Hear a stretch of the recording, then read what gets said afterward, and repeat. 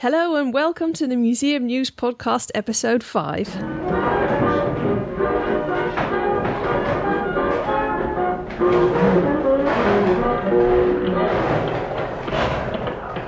I'm Sam Smith, and those were some of the sounds of the People's Story Museum in Edinburgh. This week I'll start by talking about 3 museums in Edinburgh: the Scottish National Gallery, the Museum of Edinburgh, and the People's Story Museum.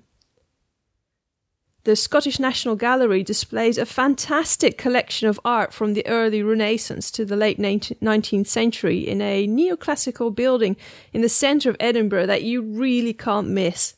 The walls are absolutely covered with paintings up to tall ceilings, with a lot of the most famous artists present. Raphael, Monet, Van Gogh. Actually, there were a lot of Dutch paintings there, which I didn't entirely expect.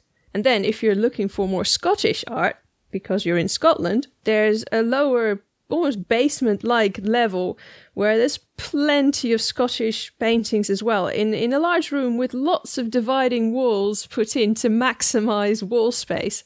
There's really a lot to see there. And what I like best about the museum, besides the spectacle of the building and the main halls itself, is the information given on the labels.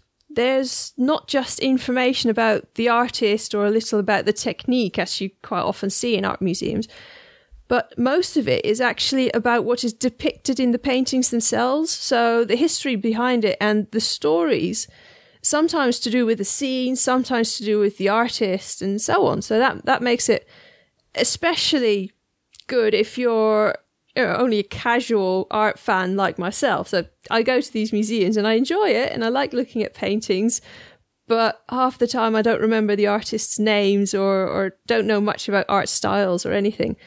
Sometimes it is interesting to learn about art styles and the painters themselves, but in this case, it's also really interesting to read about the stories about what you're looking at the moment. Some rooms there have also got temporary exhibitions, and there's a larger exhibition area in the building next to the National Gallery, so in the Academy, which is also this really impressive neoclassical building. Entry to the museum is free, and even just a quick wander through all the rooms will take you about an hour if you stop to look at the paintings. Their website is nationalgalleries.org. Now, the Museum of Edinburgh is a museum that's much, much larger than its first impression would lead you to think, really.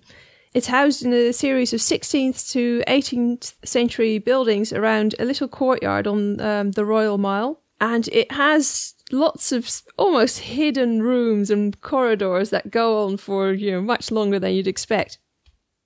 Apparently, in the 19th century, it was so divided into separate living spaces that 323 tenants lived there in 1851.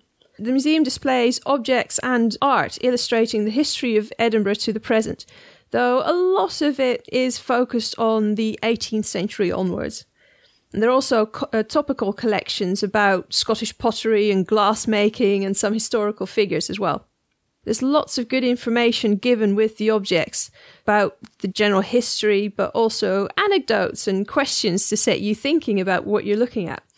Though they don't always give the dates of when objects were made, which is something I do like to see. They also give information on the history of the building itself and some explanation of some of its architectural features, which is really nice, as well as history of the immediate area, so not just wider Edinburgh. I have to say that the building was definitely my favourite part of the museum, in part because the explanations about architecture and such, but also because it's just such an interesting set of buildings. And I imagine that for the same reason, it's quite good to take kids to, because they can really explore all the different rooms and windy corridors, and it's quite exciting, really. And they also have a large dedicated kids area with, for example, one room just entirely for costumes to dress up in.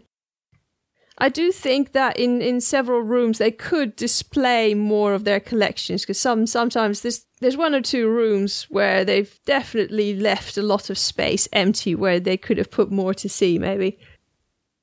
Unfortunately, there's no wheelchair access really to the museum, as the buildings are so old. and there's lots of stairs. Entry is free, and a visit could take up to an hour. The website is edinburghmuseums.co.uk. Now, for the third museum, the People's Story Museum, which is also on the Royal Mile, is housed in a really interesting looking building, which is the Canongate Toll Booth from 1591. It displays life and work in Edinburgh from about the late 18th century to the present, using everyday objects and objects from trade and societies and a good collection of political banners. Most importantly, lots of this is shown through reconstructed scenes with lots of objects and mannequins to show how people lived or worked or so on, as well as with supplementary video and audio. Entering the museum, because of these reconstructions and the mannequins and things, it's almost as if you're going into a tourist attraction. But it is definitely educational as well as entertaining, and I think quite good for kids as well. The information found with all the objects is quite good, though they could sometimes do with a bit more elaboration, because sometimes it just leaves you with a few more questions than you had before. But it does cover a lot of topics and does a really good job at giving you some idea of life in Edinburgh in the past. The ground and the first floor have step-free access, but unfortunately you have to take the stairs up to the second floor and the video room. So you do get to see most of the museum if stairs are an issue, but it's a shame because the second floor is quite good too. A visit takes up to an hour and entry is free. And you can also find their site through edinburghmuseums.co.uk. There's still many more museums in Edinburgh I haven't visited yet, but if I had to choose one from the museums I have been to right now, I'd say go to the National Museum of Scotland, because they have so many things to see, and it's great for kids as well. But if you're an art lover, go to the National Gallery, because their collections are really, really good. Now for what's on in museums for the coming week.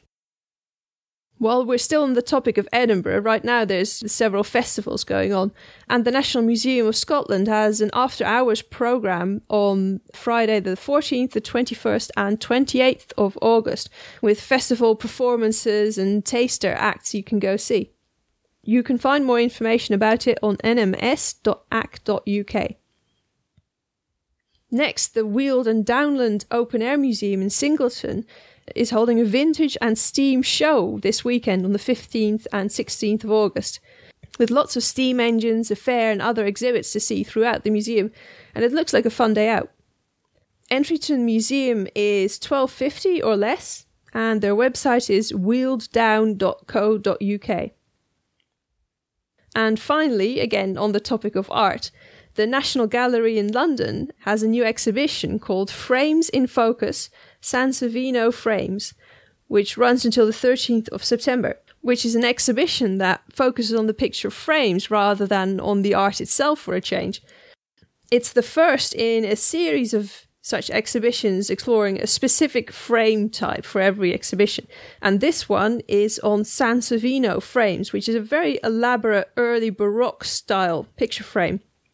Now, I think this could be a really interesting exhibition, because even during my visit to the National Gallery in Edinburgh, do see that even the art is fantastic, but if you look at the frames as well, they are quite often really historic and very well made pieces of art in themselves as well. Entry is free, and the website is nationalgallery.org.uk. And that was it for this week. Thanks for listening, and all the links will be available at museumnewspodcast.com/episode 5. And that's the number 5. If you'd like to let me know what you thought, or just want to get in touch, you can find me on Facebook at facebook.com/museumnewspodcast, or on Twitter at twitter.com/museumpodcast. Alternatively, you can email me at sam@museumnewspodcast.com. Have a nice week!